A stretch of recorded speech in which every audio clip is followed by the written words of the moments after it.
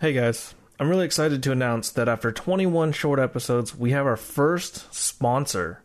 It's a locally owned and operated non-profit video rental store called Film is Truth. They have a collection of over 19,000 films in VHS, DVD, and Blu-ray. So no matter what platform you watch on, you can find the film you're looking for. They have a little bit of everything, but specialize in foreign, independent, art house, and documentary films, which is super cool because they likely have a selection that you won't be able to find in larger stores or even on some of the larger streaming platforms. This is great for filmmakers especially because you should have a wide background of films to pull from in your own filmmaking. Here at Back to Back Films, we are all about expanding not only our own knowledge, but the knowledge of our listeners, viewing films that we normally wouldn't watch, so this is a really special partnership for us. Film is Truth is open from noon to 9 p.m. every day and can be found here in Bellingham at 1530 Cornwall Avenue, inside the Terra Organica Market. That's convenient for you because you can get your food and your films in one stop.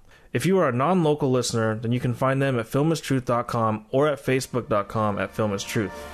All right, everyone, enjoy the show.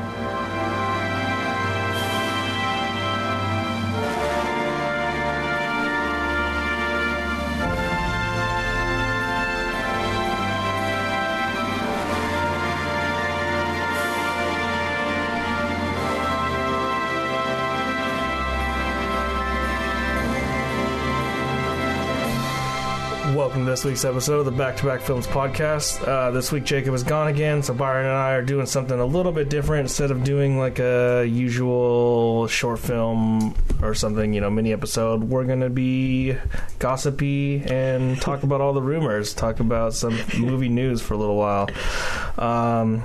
So, to kick it off, I have an article here that says Spawn Reboot is a low-budget superhero movie. Do you want to talk about Mother anymore? Just go ahead with your thing first. Okay. Yeah. Okay. Spawn Reboot is a low-budget superhero movie. The Spawn Reboot will be a low-budget superhero movie according to one of its producers. This news follows the announcement that Todd McFarlane, the comic book creator of Spawn, has teamed up with Blumhouse Productions to write and direct a big-screen adaptation of his own work. Jason Blum, who's overseen hit after hit, Paranormal Activity, Split, Get Out, with his Blumhouse company, is on board as a producer on the project. So that's pretty dope. Because I think I've talked about this before, but I have a guilty pleasure spot for old school Spawn. Totally terrible movies, but I don't know. I just really like that character a lot. I think it's a cool idea for a character, and the whole him versus hell. But he's not good. He's anti-hero. See, that's cool that it's him versus it's him versus hell. Essentially, yeah. He's not a good guy. No, he's that's not. That's kind of cool. Yeah. That's unique. He's actually a terrible person. It's more like Punisher kind of, okay. Where he's just super anti-hero. But it's pretty dope. And then I don't know what low budget's interesting because the creativity that you use to work around a low budget. Yeah. Because they might have more freedom to do dark shit or whatever because it's a more low budget. There's not as much of the stakes are less of we need to keep it this amount of money so that we for sure make this amount of money for a wide audience. No, totally. And that's what I think that's what Jason Blum is saying. He's there's the audience probably won't be huge, could be a sleeper hit, right? But we'll pump some money into it, but it won't be a ton of money, And actually, he says that McFarlane has mentioned before that his CIA agent turned vengeful demonic antihero, so that's Spawn. The creation is not the biggest role in the Spawn reboot, so he'll actually be kind of the other Spawn was the origin story type of story, right. So this one is going to be more of another thing to say is he compared the film to Jaws, explaining that the cop character Twitch is Spawn's equivalent to Sheriff Brody, who had a lot of screen time in Steven Spielberg's iconic shark flick because the action scenes were so expensive to shoot. So what happened in Jaws was they were having trouble with the shark, but it was expensive as well, so that's why they don't show the shark as much, which led to actually being better. Right. I think in this sense they're trying to be Spawn is the shark, and then this cop character is Sheriff Brody and Jaws. So it'll focus on the cop who's trying to deal with this anti-hero. That's cool because if they pull it off and it becomes a sleeper hit, then they could get money to do something that's more along the lines where it follows, actually Spawn, which would be cool. And since it's Blumhouse, they're known for some brutal ass horror, so like it's gonna be some, sweet, it's gonna be super dope. That's gonna be. I'm pretty stoked about that. So, and it's always cool to see, like, even if the older movies are kind of corny or old or just dated, haven't dated very well. Even though, and they're like maybe not the best movies, but they have that like a special place in your film heart. It's always kind of cool to have that hope that, well, maybe this will bring back something that you loved from before that could make it better, which is always exactly fun. And I'm not so attached to that, like the original one where it's like, well, this isn't like the original. It's like, I want to see this done differently, for sure. And he says that his vision for the new Spawn movie, McFarlane's anyway, is dark, nasty, and R-rated. Oh, sweet, sweet. Yeah. So no PG-13 bullshit. No, dude. This character is way more along the lines of like Logan, like the brutality. It'll probably be like the brutality of Logan, and like Deadpool in a way where there's that graphic, because he's like a violent that's gnarly, superhero. It's cool that like Logan and Deadpool have paved the way, hopefully, for more of these reboots that maybe weren't so successful back in the day, because maybe the comics were violent, but because they didn't have like that type of movie being made, they made him like, not dumb him down, but they censored themselves to make it PG-13 or even PG. Yep. And then, of course, they didn't probably do as well as they probably could have if they hadn't have done that. Exactly. So, but that's the thing. It's a trade-off. It's like, well, do we want to get all the kids that could go to a PG-13 movie, or do we want to make a more brutal movie? Yeah. And now that it's funny because there is a fine line now. There are some PG-13 movies that I'm kind of surprised that aren't rated R, and then there's some R-rated movies that I'm like, this could totally be PG-13. Like, what the hell? So it's like there is a fine line now that maybe I think back in the day there wasn't as much of a fine line. So it's changed a lot where they've opened up the rules for what can be PG-13 for sure. And it sucks because it's just up to the discretion of like a small group of people. Yeah, which I can't wait to talk about that too. At some point on this, but we will for sure. It's pretty crazy for sure. So it breaks another September box office record. It continued its record pace at the domestic box office Tuesday by smashing another September record. The first big screen adaptation of Stephen King's chilling 1986 classic novel, It has been forced to be reckoned with since Thursday night previews, where it pulled in $13.7 million to set the record for the highest grossing September preview ever. Yeah. Wow. Yeah. It's been breaking records like crazy. It had the biggest Friday weekend and Monday on record. On top of that, the film has already set several records for a horror movie in September, as well as a new record for the biggest opener for a horror film ever. Whoa. So it beats, like, even with inflation, it beats, like, The Exorcist apparently. And stuff? Holy crap. And then it says, in addition, it became the highest grossing Stephen King movie of all time. Wow. Yeah, it's funny because Stephen King has had a year this year. I mean, with The Dark Tower, which I don't think did super well. I don't think it did terribly. So it's kind of weird to think of it as also like a Stephen King thing, but it is a series that he's known for. But so he's had that, and then he's had it come out in in the same two movies in 1 year. Is interesting. Didn't he have something else too? I thought he had something else this year. Did he do? Was he a part of like a TV show or something? Yeah, there was like one of his movies that was being like talked about. It's crazy because he's done so much stuff that I can't even keep track of. Well, this says he's had 33 movies have been adapted from his works. Wow. Yeah. Wow. That's pretty insane. Probably from the 70s on up, right? Yeah. So that's almost like almost. Wow, that's like almost a movie every other year or so. Pretty close. Or about every year. Yeah. Jesus. Okay, so it says 11.4 million in domestic ticket sales, set a record for the biggest September Tuesday ever. Wow. And it's on its second week as number one, right? Exactly. Yeah, so I have a second article, or let's just say this real quick. In fact, its Tuesday gross, its Tuesday gross is on par with some of the all-time biggest Tuesdays in November, which belong to the likes of Hunger Games, Catching Fire, holy shit, Hunger Games, Mockingjay, and the Twilight Saga. So it's like up there. Up there with the Twilight Saga. And they're talking about those films came out in November, and this one's in September. Yeah, which is more movie time. Exactly. Like, more people are going to the movies in November. Exactly. That's insane. Totally crazy. And then, didn't I have another... Oh, yeah. So, this is a little more current. Article's a little more current. As expected, it won the weekend with $60 million in its second frame. So, $60 million, yeah. It's funny because, like, I'm not really familiar with the director. I don't know what he's done before this. I don't know either. So, and it was supposed to be Cary Fukunaga was, like, at the very beginning of all this, too. That would have been cool. That would have been different.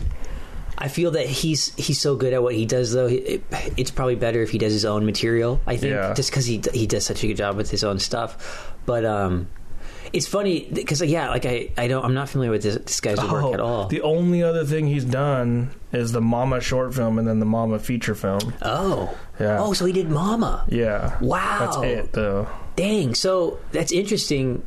Pun intended, right? That's it. It's funny because, like, you know, it's kind of a beloved classic. It's kind of impressive that they gave him the reins to this thing. Well, Mama was made on an approximate budget of $15 million and made almost $150. So, holy shit. You know, which is a trip because he made the short film, and then it wasn't until 5 years later that he was able to make Mama, and then 4 years after that. So, like, what the hell is this guy doing? Yeah, because I think in the meantime, Del Toro saw the short, I think, at some film festival or something. He was involved with it. Yeah. I thought he was supposed to direct at one point, but I think maybe he... Yeah, because then I think he then just became producer for the feature length. Right, and exactly. And helped but then I don't see him as producer anymore, so he might have been early on. Oh, okay. Oh, Jessica Chastain is in it? I didn't know that. And Nikolai Coster-Waldau, the Jamie Lannister. Yeah, you know, that movie I was kind of disappointed just because when it came out, everybody was, like, you know, hyping it up and it's like really cool and stuff. So, of course, you know, I watched it and, you know, there are elements of it that were really good. And then at the end, I just didn't care for it because the Mama monster creature thing looked way too CGI for me. It just took me completely out of the film. And then it wasn't until, like, literally a month ago when I was doing reading about the new Alien Covenant film, and the guy that plays the alien who wears the suit, he's also been in Crimson Peak, which is Del Toro, and he's done a lot of these creature movies where he's played the creature because he's like 7 foot something and he's like super thin, so he can get into these that makes like sense. sinewy looking characters. But I found out that one of his first films was playing the Mama creature in Mama, so I thought that was interesting. So they must have used a hybrid of CGI and costumes. That's not the same guy who played the Fawn in. A different guy from the Fawn, yeah. Oh, okay. Yeah. In Pan's Labyrinth? Yeah, but that guy's kind of a known creature. So Del Toro has, like, both of those guys, totally. You know, which is pretty cool. This the screenplay was by the Muschietti brothers, but also Neil Cross, and Neil Cross is well known for the series Luther. Oh, okay. Which is a dope series if you've ever That's with Elba, right? Yeah. See, I haven't seen it, but I've heard good things. Yeah, I like it a lot. Sweet. I've seen it a couple of times and read the prequel sort of book. Is it like a crime thing, or? Yeah, it's a crime thriller show where, like, you know the bad guy. Oh, okay. You know what I mean? Yeah, like that type of thing. Kind of like, did you ever watch? Oh fuck! What's the name of it? Is it pretty popular? Has Jamie Dornan in it, the guy from 50 Shades of Grey, and then Gillian Anderson, who's the X-Files chick. Fall. The Fall. Yeah, I think it's The Fall. I started to watch it. No, that's not The Fall. No, it is The Fall. Gillian Anderson is The Fall. Yeah. And then because there's another one. that I tried to... The Killing. The Killing, yeah. So I started to watch The Killing, but I haven't tried to watch The Fall yet. And I just... I know there's shows that I would like. I just like... Right. I don't like getting into shows that much, honestly. Yeah, like The Killing is good. I'm halfway through the last season. Okay. It's pretty good, you know, and I find it... I think the reason why I basically watch is that a lot of it was filmed in Vancouver, BC, and Seattle, so I kind of like seeing that. But then The Fall is interesting, too. You know, it's all in like England and stuff, but I started watching that just because it was different, because, you know, it kind of basically follows the bad guy, you know, for a lot of it, which is interesting and different. But I think I'm on the 3rd season of that. It's been a while since I've, you know, got back into it, but I need to pick those up again. Both of them. Speaking of shows, we watched the first 2 episodes of the new season of American Horror Story. Oh, and it's pretty good so far. I see. I need to, that's the cult one, right? Yeah. See, I need to watch Roanoke, and then Roanoke's a trip. So it wasn't bad, or no? Roanoke was good. Yeah. Oh, no way! Cool. I liked all the seasons though. I liked Coven is like my favorite season, which is like the hated Coven one a lot. So like, I don't know. I've liked all the seasons so far. Like Freak Show might have been like the weakest one, but I was disappointed. I really like Freak Show. I actually really liked it, but I was so disappointed when the clown just died all of a sudden. I was like, what the fuck? Like, he's back in Cult. That's what I heard. Yeah. In the first episode, yes. Like the first scene or whatever, and then because I'm just sitting there like, they pretty quickly explain like who he is, like why he's back type of thing, because I'm like, how the fuck he died, so how the hell does this work? So then they explain that, but it's not bad so far. It's like they someone told Ryan Murphy to like cut characters out because like it's way more trimmed down. Okay. There's like less characters involved. Oh wow. And a lot of new faces, which is cool. But the main 2 people are a lesbian couple in this season, so that's kind of it's like a refreshing like take on that. And then Sarah Paulson is kind of like she's got some mental stuff going on that's like freaking her out, you know. Because I heard that was that trypophobia? She has trypophobia, but she also has like a severe like phobia for clowns too. So it's like that's a combo. But it's like, the way they do the clowns in this one is weird because it's like people with masks. Like she goes to the supermarket and there's like this really weird sequence where like she thinks she's being followed by a clown, so she's like running around the market like yelling and screaming, and then she like comes out to the produce section and it's just one clown railing another clown in the ass, like literally just banging over like produce. It kind of reminds me of like The Shining, of that dude that's like giving. Oh yeah, exactly. Where he's like just going down on the dog thing is going down on the other. Like one of the most confusing like sequences in movie history. Yeah. Which apparently is actually in the book. Apparently that scene is in the book, but it's instead of like a whatever it is in the movie, like a bear pig thing or something. It's like a dog costume or something. Shit. But that exact scene is in the book. So like it's not Kubrick just being weird. It's like Stephen King came up with that. Yeah. No, but it's like it's really a trip that the American Horror Story is getting away with a lot of stuff recently. It's sweet. Like that was like, you know, borderline. It was getting there, like borderline HBO. They do like a close up of like the hips like grinding on each other. You know, like it's like not. It's the whole like, you know, what PG-13 is kind of getting away with. You know, it's kind of like that. So, but it's good so far. And the trypophobia thing. Dude, trypophobia is weird because like it's very unsettling. Like just even if you don't have the quote phobia, it's still like for me like. You know, I get like the weird, like I don't. It's funny. I don't have the phobia, but I find it interesting. Like I want to know more about it. You know, it's super odd. And then Evan Peters is like a Trump supporter. Yeah. So the verse sequence is literally like them like the whole Trump wins and Hillary loses. You know, that type of thing. And he like. The first thing that Evan Peters does is he screams and is like, yeah, and he starts like humping his TV, and then he blends Cheeto Puffs and then rubs the powder on his face so that he can be orange like Trump. Oh my god! It's so weird. It's so weird. Oh god, dude, he's so weird in the season. Yeah, oh, that's awesome. He's such a good actor, though. That's great. He is. It's just gonna get weird. Like a lot of the clown stuff hasn't really and there's only 8 episodes this season. Oh, so it's shorter. Yeah, 5 episodes shorter than normal. Yeah. So I'm curious to see how it wraps up. Yeah, shit. But it's dope. It's one of the few shows that I'll watch weekly and consistently. Oh, okay. So this is going to be a cool article to talk about. The Room director Tommy Wiseau reviews The Disaster Artist. So the real Tommy Wiseau appears to approve of The Disaster Artist, a new film about the making of his infamous midnight movie, The Room. Excuse me. The Room has come a long way from its beginnings as... God dang it. The Room has come a long way from its beginnings as one of the strangest, weirdest, and worst movies ever made upon its release in 2003. It started out as the mysteriously funded passion project of oddball European auteur Wiseau, and the ensuing years became first a curiosity, and then a cult midnight movie, and then a cottage industry leading to various related books, documentaries, and other projects.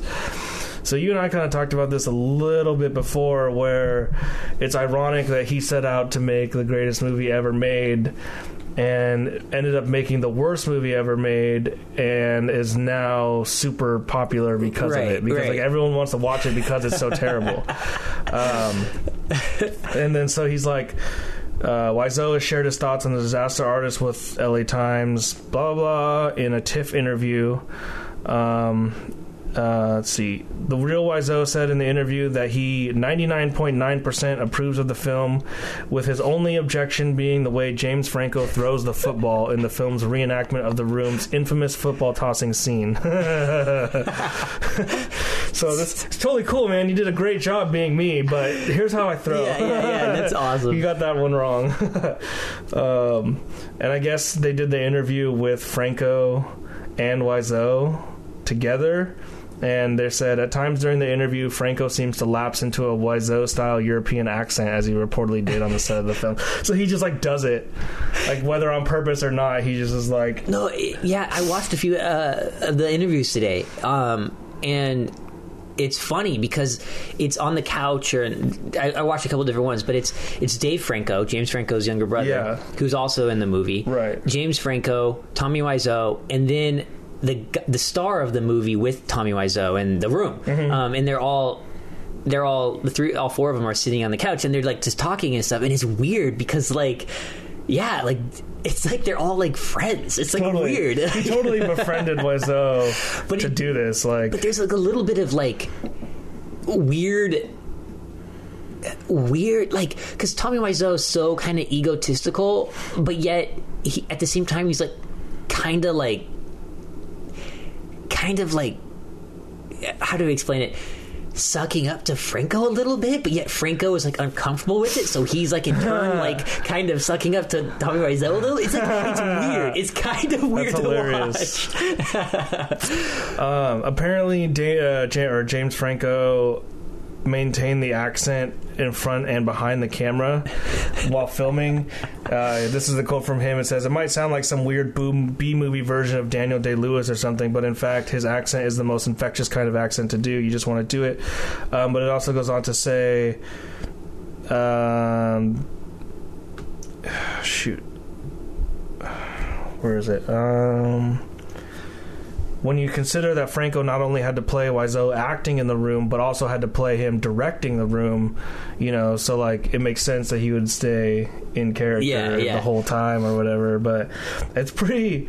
I want to see it. I know, me too. Kind of a trip. I'm curious. I mean, it's cool too that Franco did exactly what Tommy Wiseau did. Is he directed it and stars in it. So it's kind of cool that it's one of those movies that mirrors itself upon the movie or the what the movie's about, which is kind of cool. Where Apocalypse Now, where it's based on Heart of Darkness novel, and how the film kind of experience of making the film actually mirrors the film itself, which is always really kind of cool. Yep. So I love those type of movies. That have stories like this. And granted, I mean, obviously this film it's not this crazy production to it, but it's still interesting nonetheless. Totally. And they're saying too, Given Franco's notorious penchant for performing oddball stunts, many thought his decision to channel Tommy Wiseau in a movie about the making of The Room was just another case of the actor being weird for no good reason, but it appears he actually took the performance very seriously. Franco did such a great job mimicking Wiseau that there's even talk he could score his second career Oscar nomination. Wow. For this role. Wow. How ironic that you do a role about the worst movie ever made and you could potentially get an Oscar nomination for it or win an Oscar for it. Which is awesome. What is happening right here? What is happening? I bet Tommy Wiseau was like, what the fuck? He's playing me. What the fuck? He's I should have gotten that fucking Oscar nomination. Oh my god. Oh man, that's hilarious. I really thought Franco should have been nominated for his portrayal as Alien in Spring Breakers, man. Oh, seriously. Totally, yeah, totally. His character was so fucking perfect and just awesome in that movie. But he was nominated for what was his nomination? His first nomination was that for? It says right here. His first came in 2011 for his role as Aaron Ralston in Danny Boyle's 127 Hours. That's right. Okay, yeah. I was like, it's either 127 Hours or the film by Gus Van Sant with Sean Penn, Milk. Oh yeah, I was like, it's either one of those two, I think. That makes sense. This is interesting. I didn't know it had this many people in it. The Disaster Artist also stars Alison Brie, Bryan Cranston, Zoe Deutch. I'm guessing Zoe Deutch.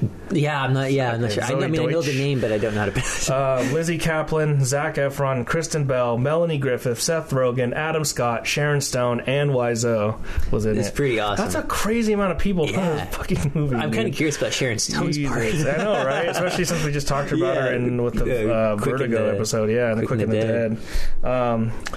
Okay. I wonder who Tommy Wiseau plays in the movie, because I heard that too. Because, so Ben Affleck's Batman scripts. This one's interesting. Ben Affleck reportedly was drawing inspiration from one of David Fincher's films when developing his take for the Batman. It doesn't name that in the film. Okay, so the film that he took inspiration from David Fincher is The Game. Warner Bros. First Batman standalone in the DCEU, so the DC something universe. I don't know what the E stands for. Has had its fair share of hiccups during development. While he was previously slated to star, write, and direct the film, Affleck is now only starring. And then Matt Reeves is coming in to direct. Matt Reeves, that name sounds familiar. Yes, it does. Let's see. He's best known for Cloverfield and Dawn of the Planet of the Apes. Okay. Oh, he did Dawn of the Planet of the Apes? Sweet. Of the Planet of the Apes, yeah. Man, underrated, was that underappreciated. That was the one with Franco, right? Yeah, the first one? Yeah. Dude, underappreciated film series right there. I can't wait to watch War of the Planet of the Apes. I didn't catch it in theaters, unfortunately. So. I actually did see that one in theaters, and I don't know, they're okay. They're just not like my favorite movie series. Yeah. And then I kind of want to see what else he's done, because he's done more than that for sure. But anyway, so Ben Affleck's Batman is based on The Game, which is like, let's see. So in The Game, a man's entire life is revealed to be part of a giant conspiracy, leaving it up to him to uncover the truth. So they're kind of trying to go even like further than Nolan's Batman did and try and ground it in realism with like less Batman, more Bruce Wayne, or more of Batman being a detective as opposed to being a crime-fighting superhero. That would be... It'd be refreshing, because it'd be different, where you couldn't... Because I just feel that right now, I actually really like Ben Affleck's portrayal as Batman, but, there's always that... Well, I like Christian Bale better. There's always the comparison. But I feel if you just do something completely new, completely different, the comparison won't stand, because it's like, it would be like, comparing... the original Batman, to Christian Bale's or something like that, right? Where the style is different, the themes are similar, but everything else is different. I don't know. Right. Well, and then also like Batman comics are huge. The canon for Batman is huge, so you have a lot to draw from. Yeah. Like, we don't need to do, there's a lot of different Batman stories that you can pull from. And Affleck is definitely wanting to do that more like detective Batman, that search.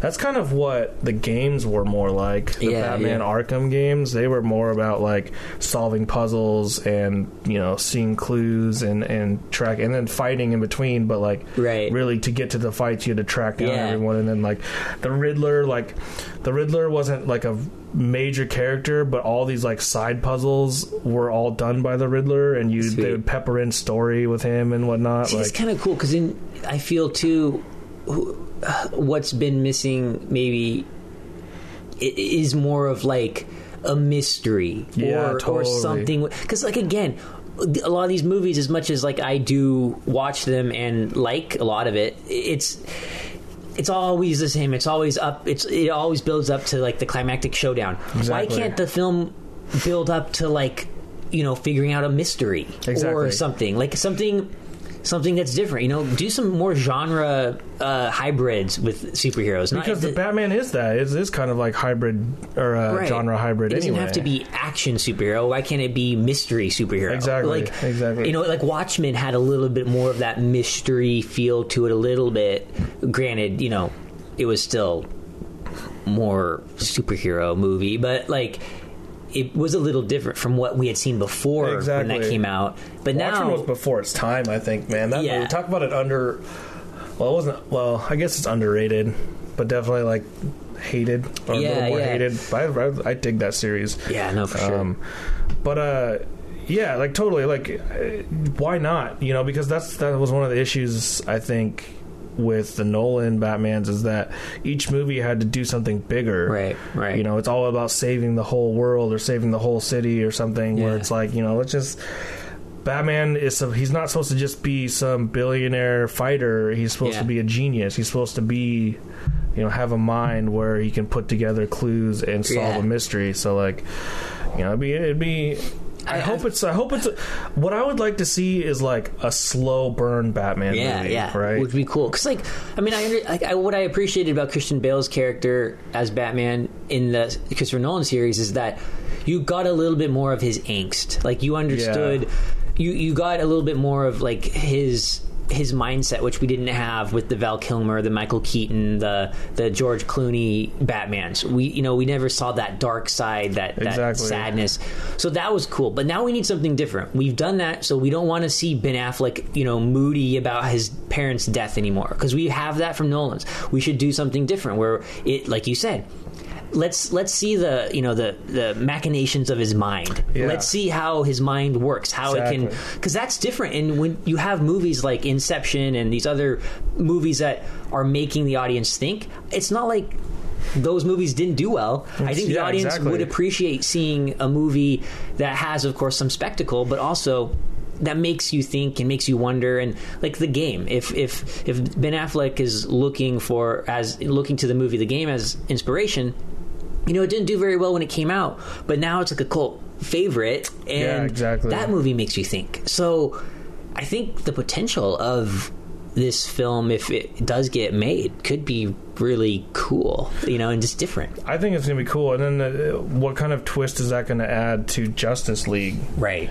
Unless they're not going to be connected at all, which is definitely likely to. I saw a headline today, actually, where Ben Affleck was talking about the difference between what Batman is going to be in the Justice League films and the Batman that's going to be in his standalone films, and how there is going to be a difference. There will be a difference. Because they've already kind of set up the Batman versus Superman to be like very superhero. Right. Which makes sense because, they're competing with Marvel with that whole canon and all that. So that makes sense because they're wanting their money. So maybe if they could get all the money from the Justice League movies, and they can make these standalone ones. Yeah. But then, there's also talks about the Joker movie, where Martin Scorsese supposedly might be involved. Might direct, DiCaprio might be involved in it, and Leto himself is like, what's going on? He doesn't know, and it might just be its own fucking thing. It might be connected, like, who knows at this point? So that's kind of interesting, I'm stoked to see where that one goes, too. So kind of rolling off the Batman Christian Bale thing. I don't know if you've seen this, but Christian Bale has apparently gained a bunch of weight for a role as Dick Cheney. Yeah. So he's like getting really fat, and he explains that. So asked how he'd done it at the Toronto International Film Festival this week, he smiled, "I've just been eating a lot of pies." He's like, these are things I don't eat because, like, you know, he's got super jacked for Batman, lost all that weight for The Machinist, so like, and then lost it again for The Fighter. Lost it for The Fighter, but then also American Psycho, he was fairly jacked too. So like, you know, he's able to really, and when he's doing those, you know, building muscle like that, there's no way that he's eating crap food like pies and stuff, right? But if you want to get fat, then stop exercising. And it was funny when I first heard that Christian Bale was playing Dick Cheney. I was like, what? But then when I saw those pictures, and then there was, you know, pictures of them next to each other, I was like, oh shit, he's actually pulling it off. It can work, yeah. What's it supposed to be for, though? I don't understand. He just... I don't know. Is it an Oliver Stone film or something? I have no idea. Yeah, I just heard that I couldn't find too much details about the actual movie itself, who's doing it or whatever, besides the fact that Christian Bale is going to be in it. But Sam Rockwell is going to be former President George W. Bush. What the hell? That's different. What the Sam hell? Rockwell? Steve Carell as Donald Rumsfeld. And Amy Adams as Lynn Cheney, so Amy Adams will be his wife.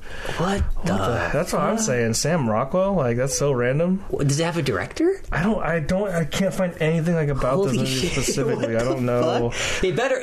All I'm asking in this movie is the part where Dick Cheney shoots his friend. Yeah, please. That has to be in the fucking movie. Jesus. It's a biopic about his life. Okay. Yeah, but I don't see a director. So it better be in the movie. Because that's, I think, what everybody knows him for primarily. That's what everyone wants to see, for sure.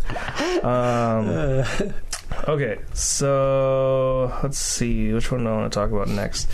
So we could talk about Mother a little bit, because there are a lot of articles about it right now since it just came out. Sweet, yeah. I have 3 here, and I don't know which one I want to start with. How much people hate Darren Aronofsky's Mother.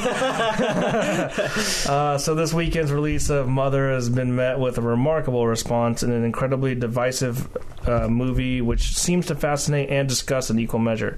If there's one thing that can be said about it, it's that the movie is truly unique. As such, it makes sense that the film would accomplish things few other films before it had done. In this case, that means achieving the dubious honor of receiving an F grade from CinemaScore. Which is fucking bullshit, honestly. I mean, I think it's kind of cool that it received the F, just because, like, it is kind of like a semi-honor, I think. It is, and it's also probably going to get a lot more people to go see it. Like, why is this movie so bad? Right. Like, I saw it yesterday. I thought it was fucking brilliant. I could see why a lot of people hate it, though. Like, I understand why. For some reason, I don't mind it when directors kind of pull, like, kind of pretentious films. I don't mind it, especially if it's shit that I agree with. Like, a part of what Darren Aronofsky did with this film is he was just so angry at the time that he wrote the script about the sociopolitical climate, just, you know, about humanity, just about everything, right? So I, you know, agree with his sentiments within the film. Mm-hmm. So I didn't mind the pretentiousness. However, I think some people that might be more sensitive or don't necessarily agree with what he has to think, or are just maybe more optimistic, even though Darren Aronofsky himself has said he's very an optimistic person, they might feel like assaulted after this movie. And Aronofsky has said, do not watch this movie unless you are able to really ride like a punk rock roller coaster and be expected to, you know, get slapped around a little bit, but, you know, in a good way, in the sense of, like, you know, it's not for the faint of heart, basically. So I fucking enjoyed the movie because of that. Of course, I'm so desensitized to shit that nothing in the movie affected me, and if anything, I took the quote graphic elements of the film. I thought they were very refreshing because they were kind of new. There's violence that, of course, I can understand why people would be against it because there are some things that Jennifer Lawrence's character, her ordeal in the film and what she experiences in the film. There are some scenes that are pretty intense, and some people, say are completely should have just have been cut from the movie. However, I think they're so short that those particular cuts or those particular scenes are so short.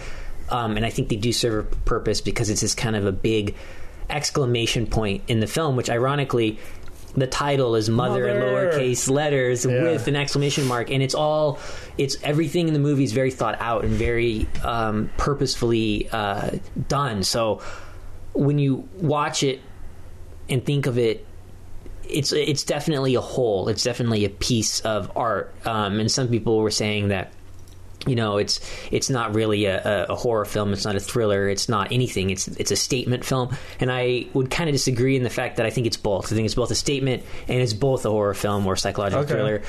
Because I think a lot of horror films are that anyway. I think a lot of horror films are political and stuff. And this takes it to a semi-pretentious level. But I like that, because I think maybe it'll give people a wake-up call to that maybe aren't as enlightened as they should be about where we're at as a country or as humans on Earth. But again, the people that aren't enlightened are so dumb that they probably wouldn't even, after watching the movie, not know anyway. So, I mean, that's kind of a cynical thing to say, but that's kind of how I feel. But I would recommend seeing this movie, especially if you are fans of Darren Aronofsky and are maybe more in tune with like Black Swan or Requiem for a Dream.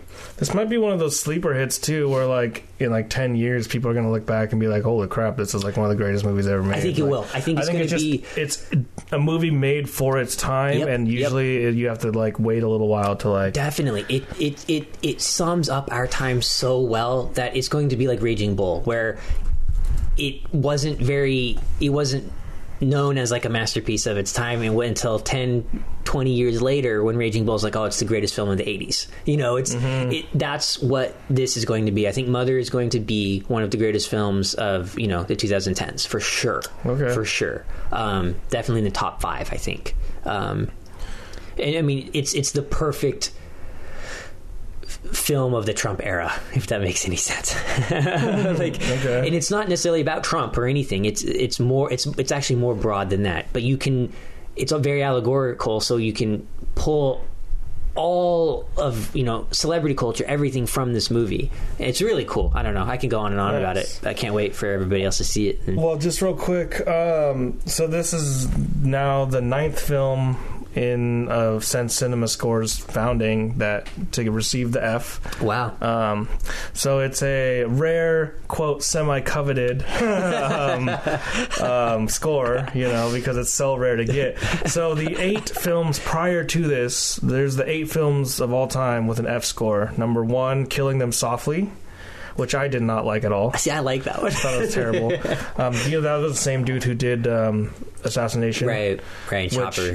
Which in this article is funny because this article shits on both of those. Really? What the fuck? He's like, the movie was produced for only $15 million, so it's likely to recoup its budget, but it's much better than the $4 million that director Andrew Dominik and Brad Pitt's last collaboration, Assassination, did during its entire run. So he's like, well, he's not really crapping on it. He's saying that the film just didn't do as well. But anyway, so Killing Them Softly. So this list shows the F Cinema Score, the movies that got that, but it also shows the Rotten Tomatoes percentage score. So Killing Them Softly got 78% on Rotten Tomatoes, but Cinema Score gave it an F. Right. See, this is what I don't understand. Yeah, it doesn't make any sense, right? The rating in general is just ridiculous. Yeah. But Solaris, I'm guessing this is Soderbergh's one, version, got an F, but 65% on Rotten Tomatoes. Bug, which was a fucking fantastic film by William Friedkin. It stars Michael Shannon. It's by the director of Killer Joe and The Exorcist and Sorcerer and To Live and Die in L.A. and The French Connection. It's a fantastic movie. But William Friedkin is kind of he's overshadowed himself. He kind of did. You know? Yeah, he kind of did. His older films kind of eclipsed a lot of his newer stuff, which is kind of unfortunate. But trying to look at this because I don't know if I ever heard of Bug. Dude, you'll like it, man. It's so good. Cinema Verite camera work. I'd be down to check it out. I mean, it's very different. It's cool. By a screenplay by Tracy Letts, who wrote the screenplay or wrote the play for Killer Joe nice. And August Osage County, and also Bug. Yeah, so it's really good. Okay, so Wolf Creek. But got 53% on Rotten Tomatoes. I don't know if I've heard that one either. That one's like a Wolf Creek. It's like a horror slasher kind of Australian horror film. Yeah, I haven't seen it, but I've heard good things about it because it sounds awesome. Estimated budget of $1 million and made almost $28 million. That's a pretty big. Yeah, that's like a. But also like, you look at like Ebert and Roper, and specifically Ebert's when he was alive, when he was scoring things, he said like Usual Suspects was like one of the worst movies he's ever seen, and Hoop Dreams is like one of the greatest movies he's ever seen. So like, I don't know. People have their own taste, right? Yeah. Which fuels like whether or not they think a movie's good. So Cinema Score, it's through audience, right? It's through. Yeah. So I just had it here. Like what they do. Let me finish the list real quick, and then we'll talk about how they did it. The other one is Darkness, which got 4% on Rotten Tomatoes. I don't know if I've heard of that film either.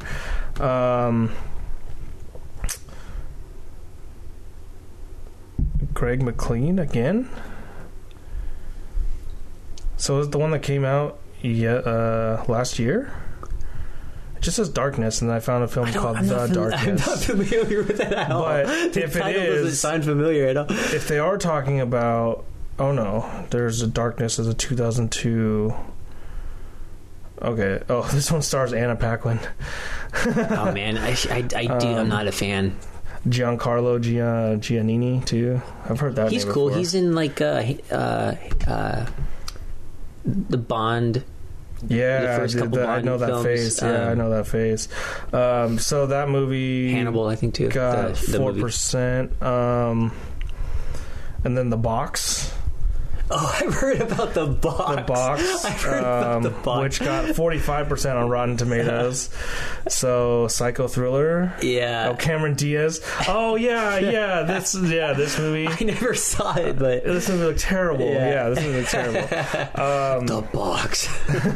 What's in the box? What's in the box? Come on, what's in the box? Hey, Jack. I love how like most of these are horror films. Yeah, which is Wolf surprising. Creek, Darkness, The Box, Silent House. That's the one with Elizabeth Olsen, right? Well, this one that I found is a Spanish or Uruguayan movie. But that one got 41% on Rotten Tomatoes. Yeah, this is the budget of $6,000 US. Woo! $6,000 US, yeah. Damn. Yeah. But there's also a British silent mystery film from 1929 called The Silent House, and I'm guessing that's not the one they're talking about. Yeah. And then the last film is The Devil Inside, which is the Ty West or T West movie. That's the house. No, the House of the Devil. Actually, I like that. That was good. So what is this one? The Devil Inside sounds familiar.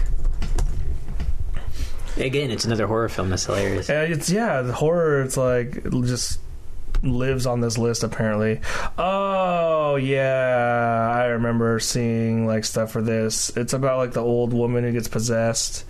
It's a possession. Oh, it's an Exorcist type probably movie. By the producers of Paranormal Activity or whatever. Probably by one producer, and they just marketed it as. It was directed by William Brent Bell, who also did Stay Alive, The Devil Inside, Whir, and The Boy. Oh, okay. I haven't heard of like any of those. I don't think The Boy did very good. Whir. Oh, AJ Cook. AJ Cook's in Criminal Minds. That's funny. And then The Boy, that came out last year. Yeah, I don't think it did very well. budget of 10 million and made 64. Oh shit! It did better than I thought. Fuck. Yeah, it was a success. Lauren Cohen and Rupert Evans were the stars.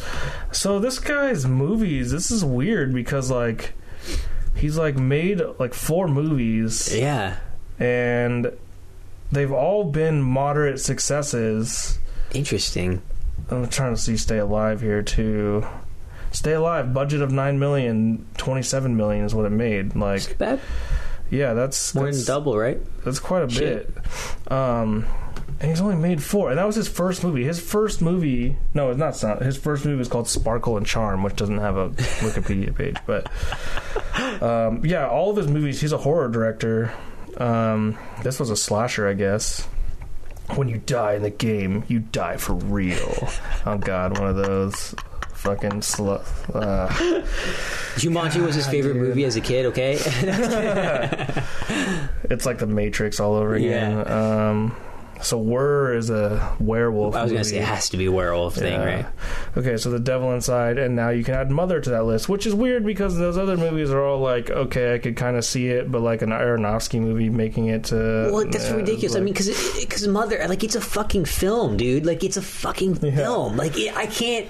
It's not on the list. It shouldn't be on the list with those other ones. Besides, maybe, in my opinion, Killing Them Softly. I really like Killing Them Softly. All the other ones, though, are like trash. Like, it's like B cinema or even totally. C cinema. Which is like, how can you put them on a list of bad movies? Yeah, anyway? It's like, what the fuck? Like, this is. Oh my God! I'm going to start ranting. I'm going to hold myself. This will piss you off. So, if you're curious for your own edification, here's a few of the movies that have made an A+. Oh God! The Help. Oh my God. Soul Surfer, which I've never heard of. No, he's Soul Surfer. That's like a fucking Disney fucking thing where it's like the lady. It's like a girl. She like has a shark attack and she's a surfer and she has to like build herself up. I never saw it, but I saw the trailers. Yeah. Oh my God! It just looked ridiculous. Oh my God! It's like one of those movies that is supposed to make you feel good because it's about a girl overcoming her struggle through it because of an accident. Yep. Oh my God! Oh yeah. So this list isn't over. King's Speech, The Avengers, Titanic, there's such a Argo, and Tangled. There's such like a theme there. I know. Like who? Like does Cinema Score have a bias? I wonder. But so exactly how does Cinema Score work? Okay, so this is on the Cinema Score site itself. What is a Cinema Score? For over 34 years, so that tells you how long they've been around, since 83. Wow. I think. Cinema Score has been measuring movie appeal by polling moviegoers' reactions to major movie releases. The company calculates its Cinema Score movie grades for major movie releases in the U.S. and Canada by polling a regionally balanced and statistically robust sample of opening night moviegoers.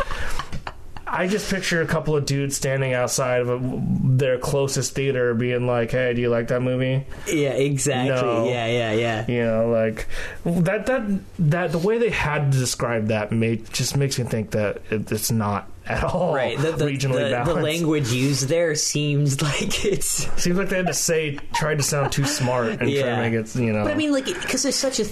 Like, they really have to really have a real...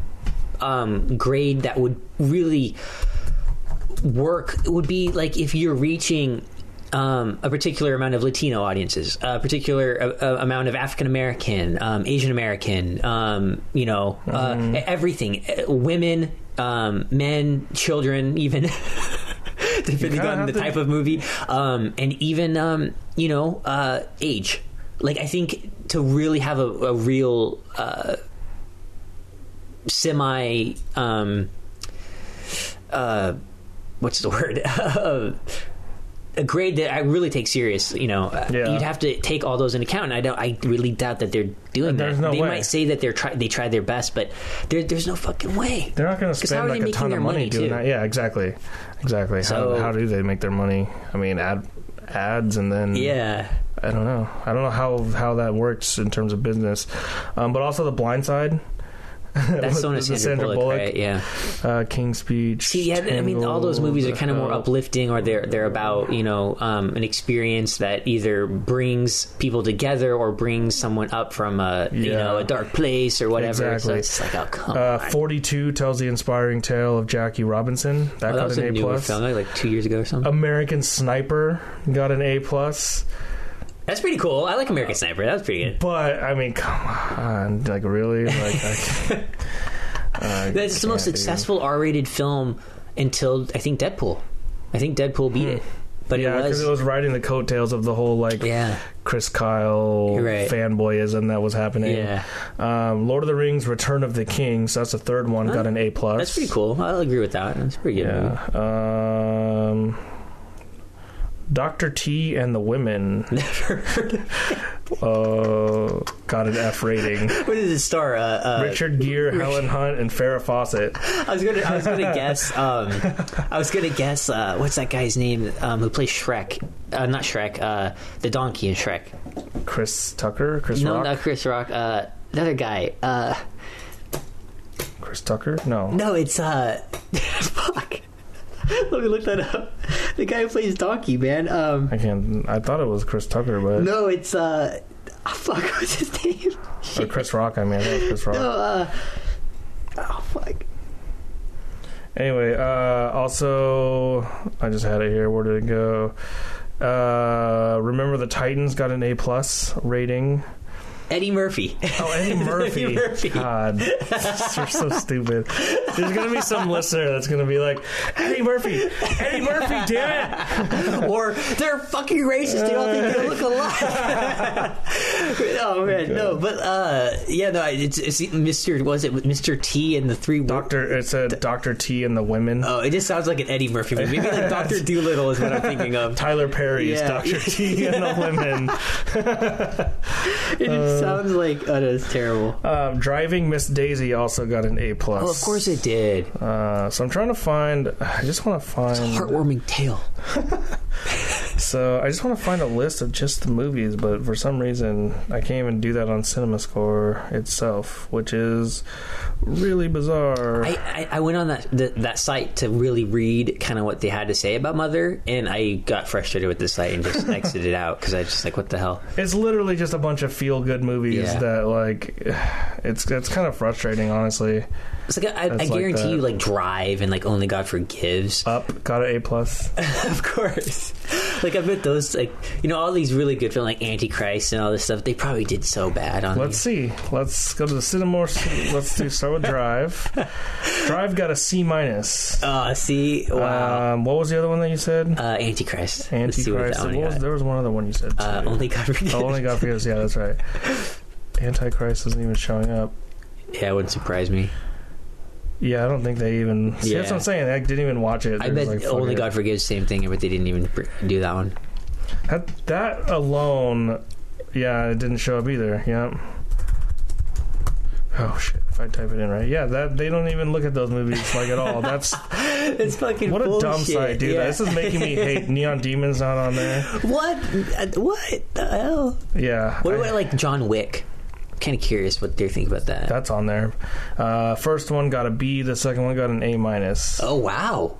Damn. Atomic Blonde got a B. Baby Driver A-. A- for Baby Driver. Dark Tower got a B. Dark Tower got a B? That's what I'm saying, Mother got a fucking F? The Emoji Movie, they gave it a B. Wait, so Emoji Movie did terrible, though? And it got a B? B+ for what it. What the fuck is up with this? Supposedly they're polling people, and these are the answer they're getting from people. So Jesus. I don't like CinemaScore already. Yeah, I'm not gonna. And the funny thing is, I've never even heard of it until I started reading about Mother. Like, I never heard about it. No one cares. Yeah. Antoine Fisher got an A+ from them. Harry Potter and the Chamber of Secrets. That's number 2. Titanic, Schindler's List. Schindler's List is cool. The Fugitive. That's the Harrison Ford one. A Few Good Men. Tom Cruise, Demi Moore. These are all A+ ones? These are all A+. Toy Story 2. Of course. The Lion King. Driving Miss Daisy. And then the last page is just Nicki Minaj. What about Forrest Gump? Oh, man. Dude, that's a good question. It's probably... A+. Of course. What about Pulp Fiction? Oh yeah, A+ for sure. It better. Oh, actually B+. Forrest Gump beat it. What the fuck? What the fuck? How is that surprising? Jesus Christ! Everyone, dude, Inglourious Basterds isn't even on here. Really? Unless I spell it right. That's what I'm saying, dude. What is this website? Like they pick and choose movies. Like we're more rounded with our movie choices than this whole website is. And Hoop Dreams is on here. Like it must only be new movies. That's what it is. But then how come they didn't do like, I don't know, whatever. I'm not gonna spend more time on this crappy fucking website. Fuck. Yeah, it pisses me off. Screw you, Cinema Star. I was already pissed off just the fact that they just gave Mother an F. I was like, really? I don't know. It's just. Sigh deeply. I mean, but sometimes we're just into movies that just don't, they just don't click. Yeah, man, fuck. So yeah. The funny thing about Mother, though, too, is I feel that it's going to be kind of a film bro movie, unfortunately. Think so? I think it might be. Because Darren Aronofsky, I think, is one of those... He's kind of a little bad boy, right? You know what I mean? Like, he's kind of known to do films that are dark, Yeah. And I think a part of being a film bro is if you can handle those type of movies and think they're cool and very... film knowledgeable, blah blah blah blah. He kind of appeals to that kind of macho film bro persona, which always pisses me off because I am far from that, but yet I really like Darren Aronofsky's movies. So then I kind of become the bad guy there. Yeah. And I hate that, but that's kind of... But who knows? Maybe I could be wrong. Hopefully it won't become a film bro movie so that I can love it and cherish it forever. What the hell? Eminem made a new movie that showed at that tip? Oh, that's supposed to be really good. Bodied? Yeah, it's supposed to be really good. It's like a satire on like battle rapping and stuff, but it's supposed to be he produced Eminem it. Produced it. Yeah. Actually, the two guys that I did the Morocco thing with, yes, he was a rapper, and so he was there, and he went to the premiere, and they had like a whole event and everything. It was pretty cool. Sounds like a pretty fun movie. I'd like to check that one out when it comes out. So this, we're gonna wrap up here pretty quick, but I guess 3 Billboards Outside Ebbing, Missouri, which is the new film by was it Martin McDonagh? Oh yeah. With Frances McDormand starring, took home the top audience prize at TIFF. No way. Yeah, so that won it. Yeah, shit, that's kind of cool. Yeah, so I definitely want to see that. That one looks cool. Yeah, that's going to give it more of a boost. Totally, for sure. It's going to get picked up. Yeah, if it hasn't already been picked up for distribution, it will for sure. Because In Bruges had a pretty good festival run, but then Seven Psychopaths didn't so much. But I actually liked it. I like it. But I guess it won Best Screenplay in Venice. Oh, the new one too? 3 Billboards, yeah. Yeah, wow, screenplay. sweet. So he's definitely got a very interesting writing style. Yeah, it's different. It's very, very dark humor. Yeah, which I like. It's going to be hard to pull off too. Yeah, in the ways that they do. The first runner-up in the main audience winner category was Craig Gillespie's I, Tonya, the Tonya Harding biopic starring Margot Robbie. Interesting. And while the second runner-up was Luca Guadagnino's that guy is such a good director. I really romance drama Call Me by Your Name. I'm looking forward to that. It's like a film about this. It's a homosexual film. Like or that sounded bad. It's about. It's based off a novel in which a graying university professor in Italy sits down with his puffy-eyed 17-year-old son for an unexpected talk, which I'm guessing the son's like coming out. Yeah, it looks really good, and the director did 2 really good films, one of which came out last year or so, called Big Splash, which I fucking love that movie. It has Matthias Schoenaerts and Ralph Fiennes and Tilda Swinton. So he did I Am Love and a Bigger Splash. A Bigger Splash, that's what it is. Both of those movies were really good. I really liked A Bigger Splash, though. It's really unique, very different. It's very unique, which is why I loved it so much. definitely one of my favorites of that year. Bigger Splash. Yeah, if people haven't seen it, you should check it out. Armie Hammer plays the dad in this movie. Yeah, it looks interesting. It looks good. The cinematography in A Bigger Splash was really good, and I don't know if the cinematographer is the same for Call Me by Your Name. Is it? Is the name of it? Yes. Okay. The cinematography looks good though, so yeah, I'm looking forward to. I need to just go on YouTube and type TIFF movie trailers and just like watch all the trailers for the movies that are showing there, because like I've never heard of this. There's 2 trailers that I just watched recently that look really good. So the director who did Black Mass with Johnny Depp, the gangster film, and then he also directed the film Out of the Furnace, starring Christian Bale and Casey Affleck and Willem Dafoe, and he also did Crazy Heart with Jeff Bridges. His new film trailer just came out called Hostiles, and it's a Western film, and it's about Christian Bale as a cavalryman. Interesting. And it looks really good. So it looks very Cormac McCarthy kind of, Blood Meridian-esque type of film. The cinematography looks fucking nuts. And I just love Western movies, and this looks just different. Nice. It's like, so that's kind of cool. And then another trailer that I saw, which completely took me by surprise, because I had no idea that fucking Ridley Scott had another movie out, but it's called All the Money in the World. And he directed this thing. It's like Mark Wahlberg and all these other actors in it,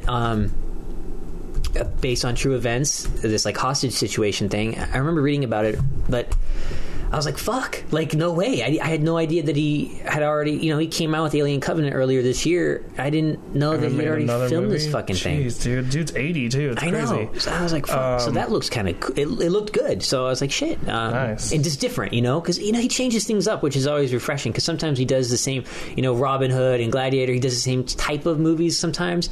But this looks more like it's kind a of crime drama film, yeah. So it's more in the vein of like The Counselor, which I actually really liked. So I don't know. I'm curious to see what it... Starring Michelle Williams, Kevin Spacey, Mark Wahlberg, Romaine Duris, Charlie Plummer, and Timothy Hutton. Yeah. And I think there's a few other little cameos from the trailer that looked really... I was like, whoa, no fucking way. So to round out the TIFF stuff, Bodied took home the Midnight Madness Award. And The Disaster Artist was the first runner-up, and then the second runner-up was Brawl in Cell Block 99. Oh, that looks so good. Which I've heard is good, which stars Vince Vaughn. Yeah. This whole... And then... And this... We're not going to talk about this episode, which I kind of wanted to, though. This whole quote-unquote Vaughnaissance that's happening right now. Ever since he, jumped into, True Detective, right? Yeah. People are like, wow, he's not just, some comedic actor. Yeah. He can actually, do stuff, right? So, from what I've seen, Brawl in Cell Block 99. Did you see the trailer? To be big. No. Oh, dude. Oh, the trailer's so good. It should be good, though. It's directed by the guy who did Bone Tomahawk, which was I want to see that. Maybe my favorite or second favorite film of last year, or it's under my top 3. Yeah, so fucking good, dude. A Western horror movie. You have to see it. Yeah, I've seen the scene. I've seen the infamous scene, or at least one, I guess, but the one where they cut the guy in half. Yeah, dude. I've seen that scene. Good. That scene's brutal. So good. Brutal. I definitely want to see it. It looks super cool. That one stars Craig S. Zoller or something. Is the director. Craig Zoller. Craig. And that one stars.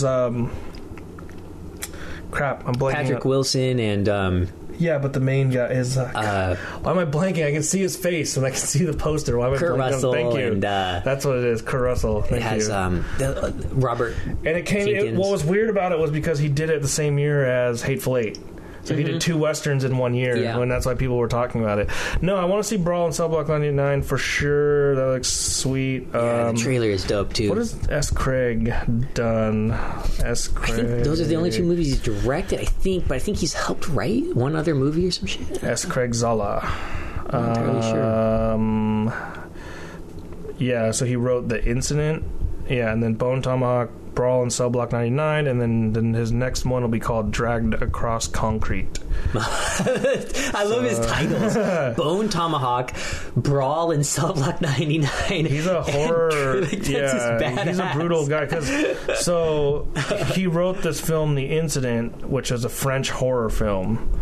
So he wrote a horror film, but then this Dragged Across Concrete will be an American-Canadian crime action thriller film written and directed by him. Stars Mel Gibson, Vince Vaughn, and Laurie Holden. Oh, shit. Fuck. That's Vince Vaughn dope. Again, too. So. And, Mel Gibson... It'll be a film about police brutality. Oh, damn. Yeah.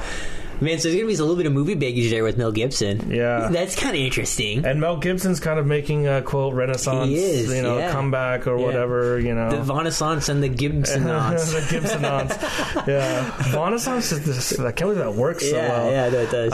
But no, I don't know. I've never thought of Vince Vaughn as like a terrible actor. I think he was just getting terrible roles. Right. And it's like interesting to see him kind of mature. Like this is his late. I'm good that it's like there's actors do that where they get like a certain age in Hollywood and then they kind of mature. Yeah, it's kind of like John Travolta. From Pulp Fiction, he had his kind of comeback. Exactly. But I liked Vince Vaughn in.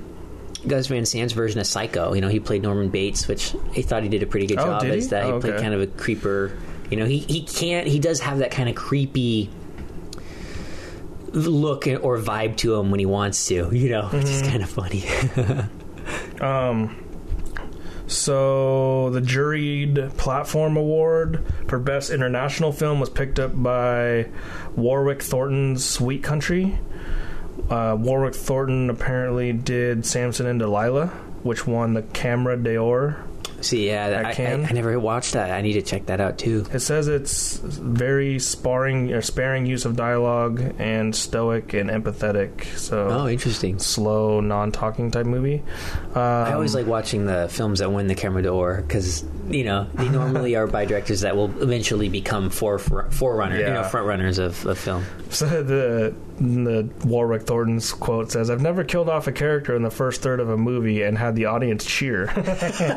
That's awesome. It's a drama about an Aboriginal stockman and his wife trying to stay ahead of a fervent posse in the harsh outback of Northern Territory. So Western kind of vibes. Yeah, that sounds cool. So it's Australian.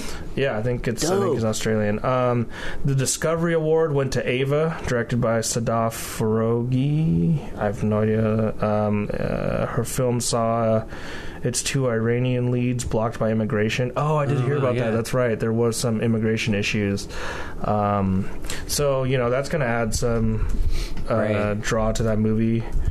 But I haven't heard of that one, so I wonder what that one's about. Oh, that's a crazy poster. Oh, yeah. Okay, I've seen the poster. That's dope, yeah. Shit. So, I don't know. That might have played... I'm trying to find a plot for it real quick, just so we can get a... I want to say that played somewhere else, but maybe not. Maybe this was... It's cool that... Now, this isn't the one